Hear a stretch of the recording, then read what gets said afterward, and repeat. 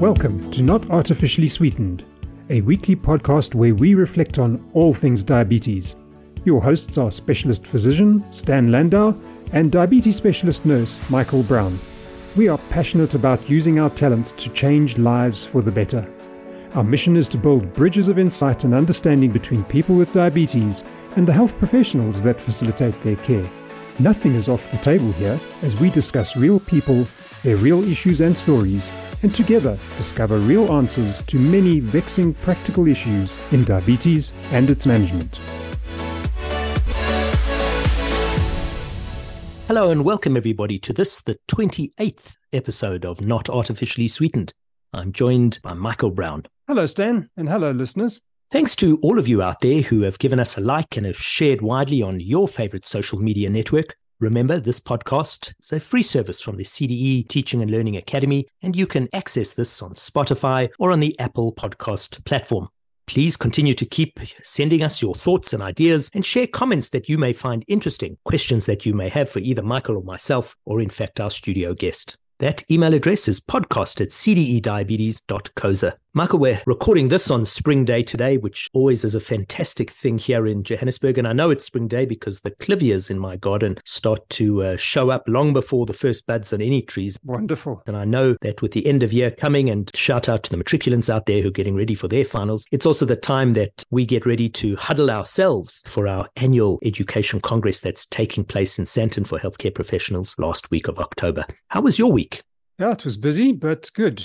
I was very pleased with our last episode of Not Artificially Sweetened. I thought that all the insights raised by Rosanna were particularly topical at this time in the country's history, and I think we really need to focus on the role of the diabetes specialist nurse in diabetes care. Couldn't agree with you more. What was interesting in my reading of the journals this week was an article about a mouth rinse that might spot early heart disease risk. And we have spoken on the show before about the intimate link and growing evidence between oral health and cardiovascular disease risk. And so what they found is that if you take a rinse of the mouth, which includes the saliva, if it has a high white cell count, it is highly associated with two tests of vascular health, which are flow-mediated dilation and pulse wave velocity. The pathology behind this seems to be that if you get periodontal disease, gingivitis, or inflamed and swollen gums, the little capillaries, the tiniest blood vessels taking blood to and from the tissues of the gums and the teeth, become inflamed and they become leaky, and bacteria and pyrogens can enter the bloodstream and cause widespread vascular inflammation. Then, over time, cardiovascular disease. And it seems that this test, once it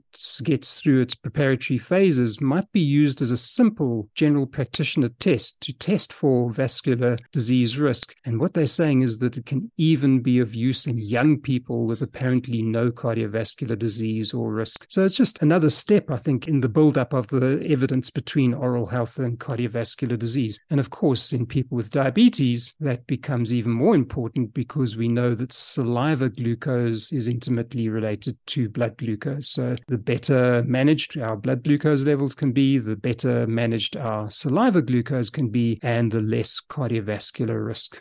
You've always had a great interest in mouth and oral hygiene matters, Michael. Absolutely. You were a proponent for this in one of our early congresses a couple of years ago, bringing to the audience's attention the link between gum disease and heart disease. I think that talk was titled something like Jaws and Diabetes. There was a big shark coming out of the water. The audience were most sensitized to that because it wasn't something that was part of the traditional teaching in diabetes. And that makes me think that, the more we learn, the more we learn. Absolutely. Articles coming out day after day linking viral diseases now with the onset of type 2 diabetes, particularly in respect to COVID, that's come and gone. So lots of communicable aspects and things that we hadn't necessarily thought were part and parcel of, old-fashioned diabetes, really a fresh take on this condition, leading us into some wonderful insights. Thank you for sharing. Delighted for me to introduce our studio guest this week, Ryan Brewer. His by title, and I'm going to read this to you because this doesn't really capture who he is, but he is the co-principal of Start Properties, and he is also a co-director of their sister company, Pronto Management Services. But he's much more than that. In fact, that's the reason we invited Ryan onto our podcast today, because he wears a number of hats, and he also wears a cricket helmet, and he'll tell us about that hat later on in the course of the podcast with us. Ryan has recently published a book, his first. He's an author, he's a father, he is a person living with type 1 diabetes. And Ryan, for Michael and I and our audience, it's a great pleasure having you join us today. Hi, Dr. Lander. Thank you so much. And thank you, Michael, for the wonderful opportunity to be featured on this podcast. It's an absolute honor. You are author. I want to hear about that because it's fascinating. You had told me a couple of months back that you were busy writing something. Here we are. It's in my hands. I got you. And a wonderful imagery here, a pair of gloves, almost looks like a wicketkeeper's gloves. You're going to tell me about that. These could be the gloves of a magician. Ryan, tell us, even before we get into diabetes matters, how did you land up writing a book? Sure. So it goes way, way back, almost to the beginning of life, really. I would say, in inverted commas, a problem child. The first couple of years of my life, I cried for 3 years nonstop. Had a severe what they call colic in those days. Then I had a lot of food allergies, keratinitis. And then obviously being diagnosed with diabetes at the age of 4.5, 5. And then fast forward a couple of years, I then had severe learning difficulties as well, where my grade 4 teacher told me that you won't amount to nothing. I had severe occupational therapy sessions, audio processing sessions, therapy sessions, and it was just a big struggle from day one, where a lot of people said that you won't amount to a refuse collector. I joked about it at first. One day I'll write a book, but then you put an ADHD person in front of a computer to try and write a book was going to be a very interesting exercise. And then obviously during COVID times where there was not much to do, I was seeing a business coach through the time with a couple of businesses I run. And she just said, now is the time. Do it now. The world is shut down at the moment. Now's the time to knuckle down and do it. And I've always had the philosophy of, when you in your old age, rather have the philosophy of thinking, well, if only I did it rather than I did it and I've managed it. And I've just kept that philosophy up. And then through COVID and past that, through the couple of businesses I ran, part-time wrote the book over weekends, between appointments in my car, in the evenings, on weekends. And it was published and then printed earlier this year. It's a tell-all, no holds barred about everything that has happened in my life. It's not a please feel sorry for me, but your mind is a powerful tool and you put all of that up front and you can actually achieve anything in life. So it's more of a motivation, a real tell story. I think people during COVID and even past COVID are looking for real successes, real stories. And this is exactly what the target is. It's youth, it's younger people, it's people that have suffered through depression, suicide notes, all those sort of things. And it's just a motivation to give back to the community, think, life is actually not that bad. We've all got our challenges, but we put it all together, we can succeed together. Brilliant stuff. I saw this book on the Amazon platform as well. So for our audience out there and your family and your friends, Ryan, this book is available on the Amazon platform, no doubt, amongst others, some 322 pages. Now, when I think about people with diabetes, particularly people with type 1 diabetes, I think of organization, I think of structure, remembering, dosing, calculate his numbers. Let's go back to the beginning because you said eventually you were diagnosed with ADHD, which I suppose for a young person with type 1 diabetes makes the management of the diabetes even worse, which may in turn make the ADHD even worse with the fluctuations in blood glucose levels. How did you get to this ultimate diagnosis? You said you had been through difficult therapeutic relationships. I'm interested in that. So in the old-fashioned, what they call now grade 3, which I'm still the old-fashioned, old-school standard 1, I've never been an autistic person. We were asked to draw a bicycle, and I landed up drawing it backwards. And at parents' evening, my parents looked at this and said to the teacher, there's something wrong with my son. And then the teacher said, don't worry, he just sees things a little bit differently. So don't worry about it. Everything is fine. And then grade 4 is where they also noted that I was battling to hear things and identify words. So a lot of times I was asked to write words, but I couldn't identify them. So we had those old school dictionaries where you had the A to Z. And if you battled to write a word, you'll go to the teacher and say, please, can you write it under? And the word that I always remember was caravan. And so I used to go to C and it was there, but I could never identify it. And the teacher said, but there it is. How many times must I tell you it is there? And from there, we went through to an occupational therapist and went there for a year. And her occupational therapist's words were, we can't help your son. Maybe this lady can. And then we went through severe testing, and that's when I was diagnosed with ADHD amongst audio processing. It turned out my reading and my writing was 2 years below standard, which obviously identified with identifying the words. Reading, I often used to supplicate words for different words or fill in the gaps and make my own words up. And then that's when they diagnosed the ADHD at about standard 3, grade 5, with all the other therapy that I had to go through as well. So early on, as it often is in young people, particularly boys, and often underdiagnosed in girls because their behaviors often manifest very differently. And in fact, we know that that is no longer just a single gender component. Michael, you and I have often spoken about the impact of behavior and behavioral disorders that can impact on young people as well as adults who are more and more frequently diagnosed with ADD. I'm interested to hear your thoughts on this because you've worked with the pediatric populations of diabetes for a number of years, particularly, when you were in direct clinical practice, you've manned a hotline. How do you see ADD, ADHD impacting on the kinds of clients we've looked after over the last couple of years? Yeah, I think it can have some profound impacts. I have children who have the condition as well, so I have personal experience with it. It makes it difficult for people with the condition to focus on what needs to be done, when it needs to be done. And I think that's really where we need to be aware of these conditions, and we also need to provide the requisite support. I just can't help reflect on how far we've come in terms of teaching. Current teachers, I think, are far more able to spot these difficulties. Our children were spotted at school very quickly by their teachers. We were referred to occupational therapists and so on. And very quickly, we were able to remediate the situation. I think back in Ryan's school days, and certainly in my school days, learning issues like this were not picked up at all. And it ended up in those terrible statements like, there's nothing we can do for you, or you will not ever amount to anything. That's tragic. We just must be aware of children, what is expected in terms of milestones per year. And if we are not achieving those, then we need to look for any way that we can to support these children.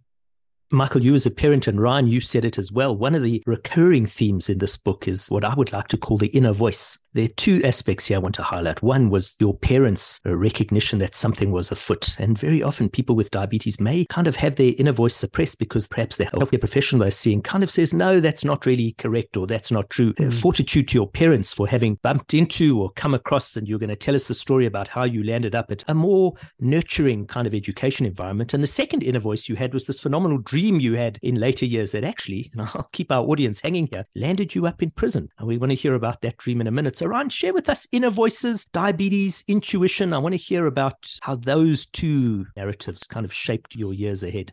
The inner voice, I think, I wouldn't say it's a gift, but it's something that, I've even taken in today's business world. Is I am still fairly young, but I've always taken and I've learned from past experiences. And I always go with what my gut tells me. And the inner voice definitely tells you, you can do it, you can't do it. And you just got to really back yourself in what you do. Even through all those years of battling through school, friends telling you that you're not going to amount to nothing, teachers doing the same thing. There was that inner voice that always used to keep saying, well, you know what, maybe that is true because this is what people are telling me and this is what they're speaking over my life. You're a person with diabetes as well, just to add to the learning curves, the difficulties, all of that. Maybe this is what is actually is amount for my life. But then the other side of me was saying, well, it's not that bad. Yes, you have your ups, your downs. It's manageable. I've always seen it as your mind is a powerful tool. I've always believed that 85 or 80% of everything in success is what your mind believes. And if your mind is positive and your mind can overcome it, anything is possible these days. So you shared in the story how you had come across a young fellow who's in fact thinking about diabetes was exactly the opposite. His voice said there was 80% of the stuff he couldn't do. Tell our audience about that a little bit, because you served as a phenomenal mentor and coach. Those are my words. I don't think you stated that as such, but certainly you deserve that credit. You really provided a phenomenal mentorship to this chap, and it seemed like a chance meeting.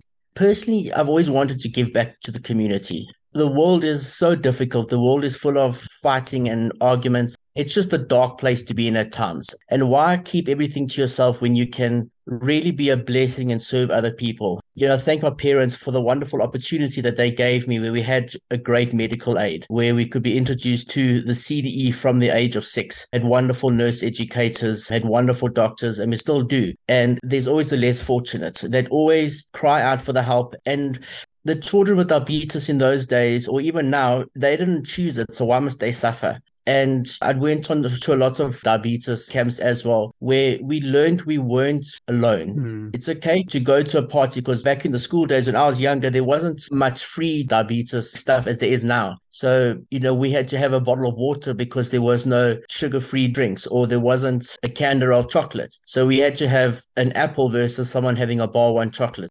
And a lot of people then thought, well, you know what, it's not that bad because we're not alone. On one of the diabetes camps I went to, I met a doctor that was at a government hospital in Johannesburg. And we got talking, and I just really felt I want to give back. Even at the age of 14, 15, I want to give back. I want to help people. And we actually went there amongst all the difficulties I had. I still managed to go there once a week, I think for about 2 or 3 years.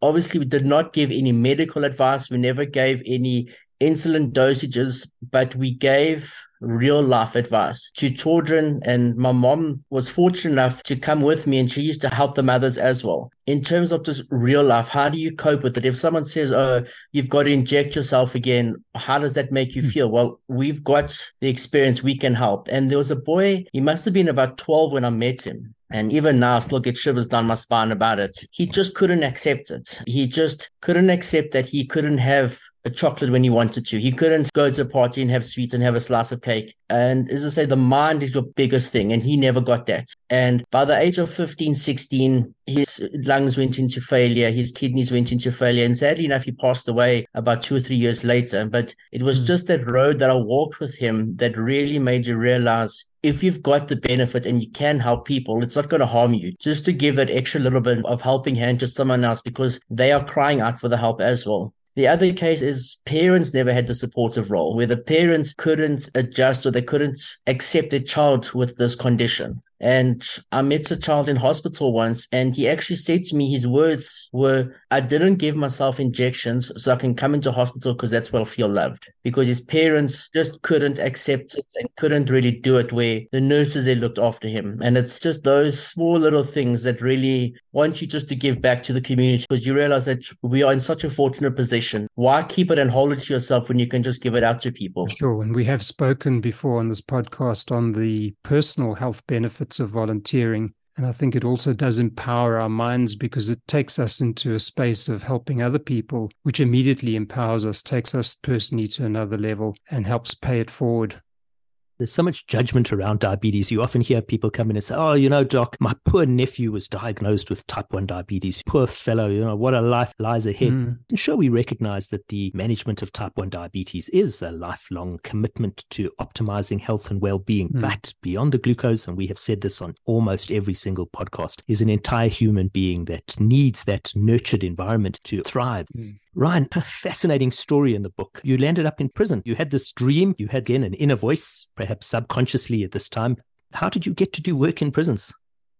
So first of all, I'll just put a disclaimer out there. I have seen lots of prison walls, but I haven't ever been in a jumpsuit with the orange outfit. Yeah, you held us on tenterhooks there, Stan.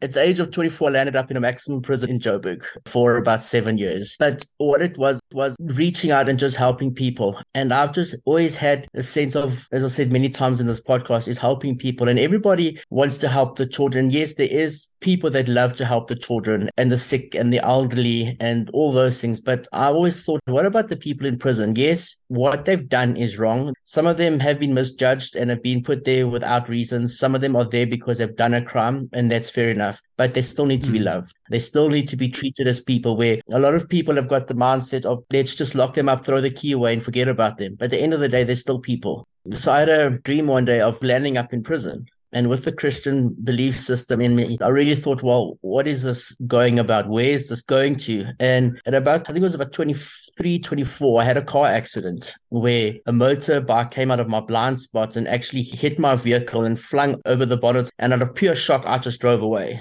So now we're in a hit and run type of thing. Eventually, I went back to the scene where the Metro Police was there, and he actually did the job because it's his passion. And he said to me, you do realize what you did was wrong, but because you've come back, it's fine. We won't look at anything else. And I thought, goodness, this is obviously how I'm going to land up in prison. I've just had a hit and run. I'm going to be locked up. But fast forward a couple of years later, I landed up in an international Christian organization that spends 4 days in a prison working through a program of building the people up again in terms of what choices you have made. It's okay. You need to first forgive yourself before you need to forgive others, because forgiveness is all about forgiving yourself first. And the success stories we've seen and I've seen in those 7 years that I was in the prison were amazing. Fast forward a couple of years later, I had the wonderful opportunity of actually leading a weekend. So at 30 years old, I led an international ministry weekend in one of the maximum prisons in Johannesburg. And it was definitely in the top 3 highlights of my life.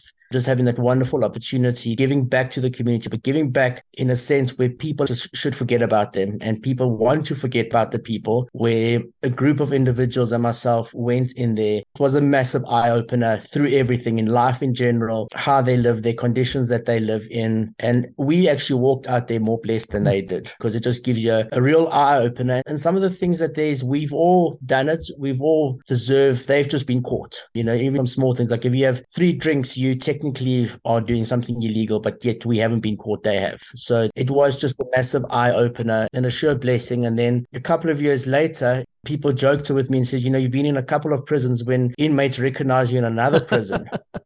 And I went into another one also in Joburg, where I ended up counseling juveniles that were awaiting trial. One-on-one counseling. I did that for about 2 years, every Thursday for an hour and a half on a Thursday morning, where they came to me just looking for advice. No agenda, just opening up their hearts and what they wanted to talk about. And again, it was just a massive realization of their foundations, their family background, how they landed up in that situation. Some of them are very irresponsible, that almost, say it in inverted commas, deserve to be there. But some of them did it because family choices have led them there. And that's just the way that they've been brought up. So it definitely was an eye-opener, part of my life and a life journey that I'll never forget. I'm not sure I've made up my mind where artificial intelligence and healthcare needs meet at this point, but in a sense, the low-tech approach, as the AI gurus tell us, the human touch is phenomenal here. And, it doesn't matter how good we get with AI and how we onboard that in healthcare. As a human and the humanity you describe here, Ryan, there's never going to be a time where there won't be the role for the human.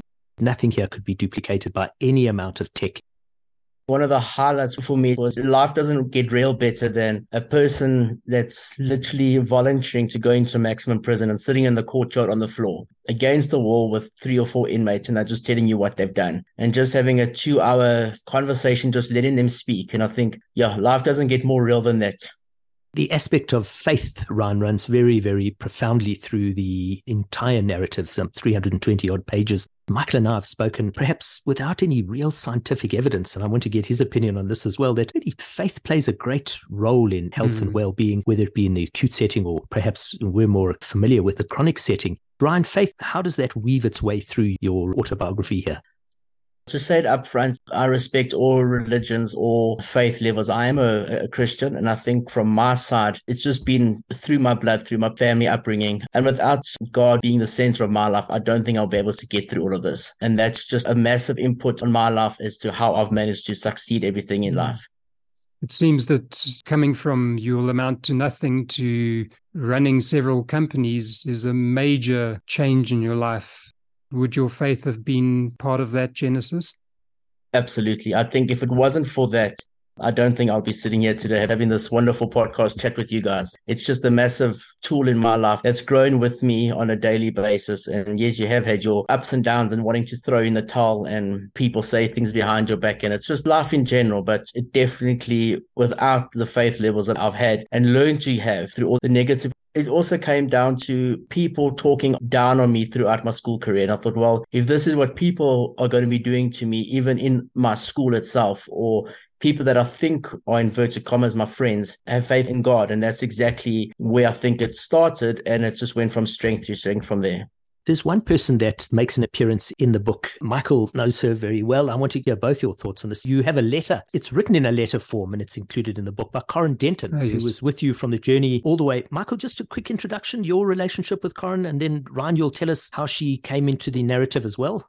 So Corin is a diabetes specialist nurse of many years' experience. I've known her for well over 30 years, and she was really an inspiration to me before I actually came into diabetes. When I worked at a private clinic in Johannesburg, she came there to teach the staff about diabetes, and I was really amazed by her passion for diabetes and the easy way that she taught the complexity of diabetes very simply. And for you to have been guided by Corin at some stage in your life was probably an immense blessing for you. Corin, she's like my second mother. Mm-hmm. She's really helped us in so many ways. We automatically clicked, and I think that's how we got into the diabetes camps that I used to go on with them. She was the one that started the counselors in training program, where you had 3 or 4 groups of younger children or early teenagers looking after their other children, where they just realized that you're not the only person with diabetes out there. And it was just a massive inspiration of not only life itself, but life with diabetes and the education that she used to give, the information that she used to give. It was an astronomical blessing. And she's walked a massive road in my life. And yeah, she's definitely one of those ladies that really helped my diabetes journey in the early days, going through the adolescent stages, going through body changes, going through life changes as well, and then people with diabetes as well, and then still managing to get through all of that. So yeah, as I say, she's almost been a second mother to me, and we had the wonderful opportunity of actually going with her to the States in the early 2000s. So she's been an inspiration to me.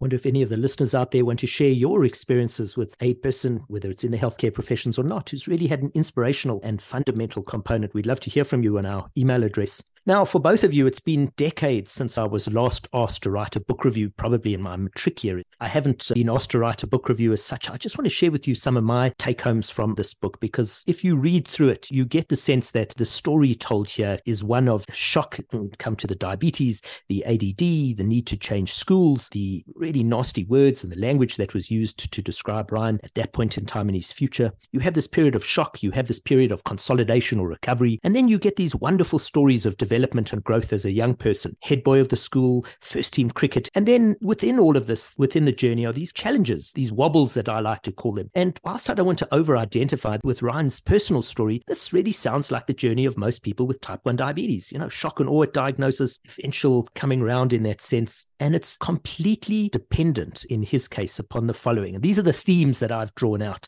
Unwavering support, fantastic family that he has surrounded himself with, and he's a parent himself now. Deep faith, immense relationships and the consolidation of relationships he's had over time. Self-taught problem-solving skills, whether it be in his diabetes, whether it be in his sporting prowess, possibly even in his business components, and then the solid grounding in terms of parenting and the natural attributions that follow from that from an advocacy point of view. Ryan, your story, if you closed your eyes and didn't know, really mirrors a lot of diabetes, and I think that you have this rich tapestry that you've woven, and I think it's a fantastic book. It really gets to the sense that we know you so much better as a person, and I'm glad you told me, and I'm glad I've taken time to go through it, because it's been a blessing to have been a reader. Thank you. Thank you so much for those kind words and words of a review as well. I wouldn't say it was a challenge. Some of the reality of it was some of the stuff that happened I had no idea about. I didn't realize how bad it was, particularly in the early days, looking back at reports and seeing and identifying with different problems and that my parents told me about when writing the book. So, thinking back on it, it does seem almost like a sci-fi fiction type of movie. But in the end of the day, it was reality. And as I said before, you put your mind to it, anything is possible. I think if you're involved in healthcare in the chronic setting and you have long-standing relationships with patients, I could almost close my eyes and think there are so many rich stories that people with diabetes have been kind enough to share with me over their lives, some for the better and some for the worse, their challenges. And if you step back, there's a wonderful story in everybody. And I believe really in the richness of storytelling as a therapeutic art. And it's something I'm certainly exploring at the moment with my own postgraduate learning, is this art of storytelling. I think our African cultures are rich within that, and I don't think we spend enough time listening and telling stories. We're quick to write a prescription, but I actually think a story is medicine in its own right. Absolutely, Stan. I agree. Storytelling has long been part of my approach to teaching diabetes, both to health professionals and to people with diabetes. Very much inspired by Corinne, by the way. A lot of techniques taken from her many years ago. Also from greats like Prof. Harry Seftel, great storyteller in his day, and our founder, Larry Distiller. So I think storytelling has a great place in science. Time to take a short break. We're going to hear from our friends at SA Diabetes Advocacy, and they're going to chat about the upcoming Diabetes Summit for 2023. SA Diabetes Advocacy works on several advocacy projects that are spread across the different types of diabetes, as well as across private and public healthcare. We work with diabetes advocates on these projects to ensure that we are tackling some of the biggest issues that people living with diabetes are facing in South Africa. There is a global movement towards inclusion of the lived experiences at conferences where diabetes is being discussed. #Nothing about us without us. The University of Pretoria Diabetes Research Centre, in collaboration with the Diabetes Alliance in South Africa, cordially invites you to attend the 2023 Diabetes Summit. The summit will be proudly hosted by the University of Pretoria under the theme Diabetes Targets, Translating Policy into Reality. The summit will be taking place on the 15th of November 2023. You can either attend in person at the Future Africa campus at the University of Pretoria or attend online For more information and to register for the summit, please visit diabetesadvocacy.org.za and click on Diabetes Conferences. Thanks very much for that message, Kirsten. We hope that as many people with diabetes and healthcare professionals working in the field will support this very important summit in November. What we also teach very much in our courses on diabetes is that human beings are not only physical, they're also relational beings. They relate to each other socially. They have emotions. They have a community in which they reside, and they also have a spiritual side. And I think that's one of the very difficult questions for especially parents and children with a new diagnosis of especially type 1 diabetes. Why me, God? Ryan, maybe can you just give your perspective on what the diagnosis and experience of diabetes in your life to date has taught you, and why do you think you've been offered this challenge in life? It's a question that I, in my early teenage years, often asked, why me? You had so much other challenges, and now you've got, and I say it in inverted commas because it's not a challenge, but in the moment it feels like a challenge. Why Sure. me? But at the end of the day, I still remember what Karen said to me. She asked us the question the one day, if you had to live your life again and you'd choose to have diabetes, would you or would you not? And without hesitation, I said I would choose. It's a lifestyle. It's definitely a healthier lifestyle. And I think why me, I've been able to give back to communities, to give back to the less fortunate, to walk a story, to even go as far as being on this podcast here where it could touch somebody else's life that could be battling and has not quite accepted being a person with diabetes yet. Yes, we all go through the stages of why me, why must I have this, or why do I have to live with diabetes, where once you've accepted it, I still think it is a blessing because I've managed to walk a road. I've managed to talk to so many people, assist so many people, and hopefully one day leave a legacy. It is a condition that you can live with. It's manageable and you can live a normal life with it. And obviously with technology these days and things like the pump and the CDE and so much free advice and so much medical practitioners out there to assist you, it definitely has got better with the years and it has made managing a lot easier. So what you're talking about is a real faith here. We're not talking about a faith that is grounded in fluffy clouds and singing angels, but a real faith where you accept the burdens that have been put on you and you realize that they have propelled you into maybe an excellence that you may not have achieved without that burden. Is that a fair statement? Absolutely. Once I accepted it, you go through the early teenage years and you think, again, why me? But I think the moment you accept it, I think it's 90% of the battle is done. And I always use an analogy. It's like getting up and brushing your teeth in the morning. Is once you've accepted it, it's getting up, brushing your teeth and just carrying on with life. And once you've got that mindset that it's okay, you can manage it, you can live with it. It's not a death sentence. Some people have labeled it, and I say it in inverted commas, a silent killer. It's not. It's just it's a lifestyle. That's all it is. It's a lifestyle to live with. So, often why me is I change it to why me? Yes, why me? Because I can change other people. I think the back cover of the book says it very carefully here. It says, this book aims to touch lives by giving a face and identity to people who have to face challenges in life but are determined to never give up. I think that really sums up this phenomenal session we've had here. Ryan, the book is published by Reach Publishers, but where can our audience and their family and their friends get hold of this compelling read? It is on Amazon, but obviously with delays in that, you can contact me directly. Email me on ryannevergivesup@gmail.com. I am on social media on Instagram at the handle Ryan Never Gives Up, and then also official Facebook page Ryan Never Gives Up. So on all the social media platforms, and email will be the best way to contact me, and we can meet, have a discussion and purchase the book from there and gladly sign the copy for you as well. And hopefully, as the blessing it was to write it, or hopefully it's a blessing that can either touch you or know somebody that can be touched by the story of life that we walk such a beautiful journey. Wonderful. I think that's great. It fits perfectly into the narrative that we as educators seek to advance for people with diabetes, their families, their carers, and equally importantly, the healthcare professional. Pity we've come to the end of time here. I hope, Ryan, you have a blessed weekend ahead and a wonderful start to the spring season. For listeners out there, don't forget to give us a like and share widely on your favorite social media platform. From me, Dr. Stan Landau, signing out. A blessed spring ahead for all. Speak to you next time. And from me, Michael Brown, thank you so much to our studio guest, Ryan Brewer. It's been an absolute blessing for you to be here with us. For any health practitioner working out there, if you are still approaching diabetes with a view of simply managing blood glucose, I think that this podcast has been a powerful reminder that managing diabetes is more about walking a journey with a person with diabetes rather than trying to balance blood glucose and insulin or various pharmacological therapies. Great episode. Thank you so much, Ryan. Thanks a lot. Bye-bye. And we look forward to being with you again next week. So over and out from us. Have a wonderful week.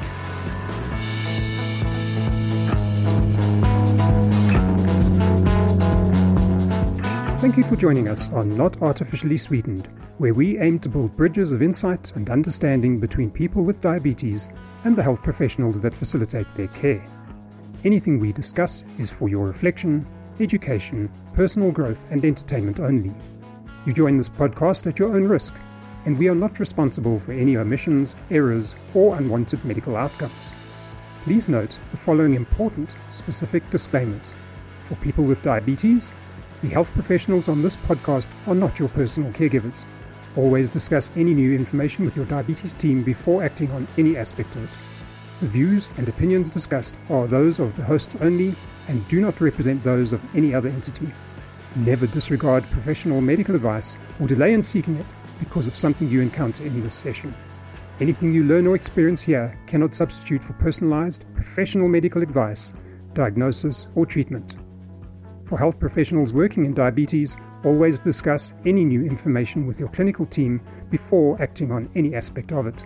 You are personally accountable and liable for any choices made in a clinical setting according to your level of training and legal scope of practice. Any information or insights gained here must be used with your professional discretion and with the developing base of clinical evidence, local and organizational laws, regulations, guidelines, and protocols. Good luck with your diabetes care missions. Till next time.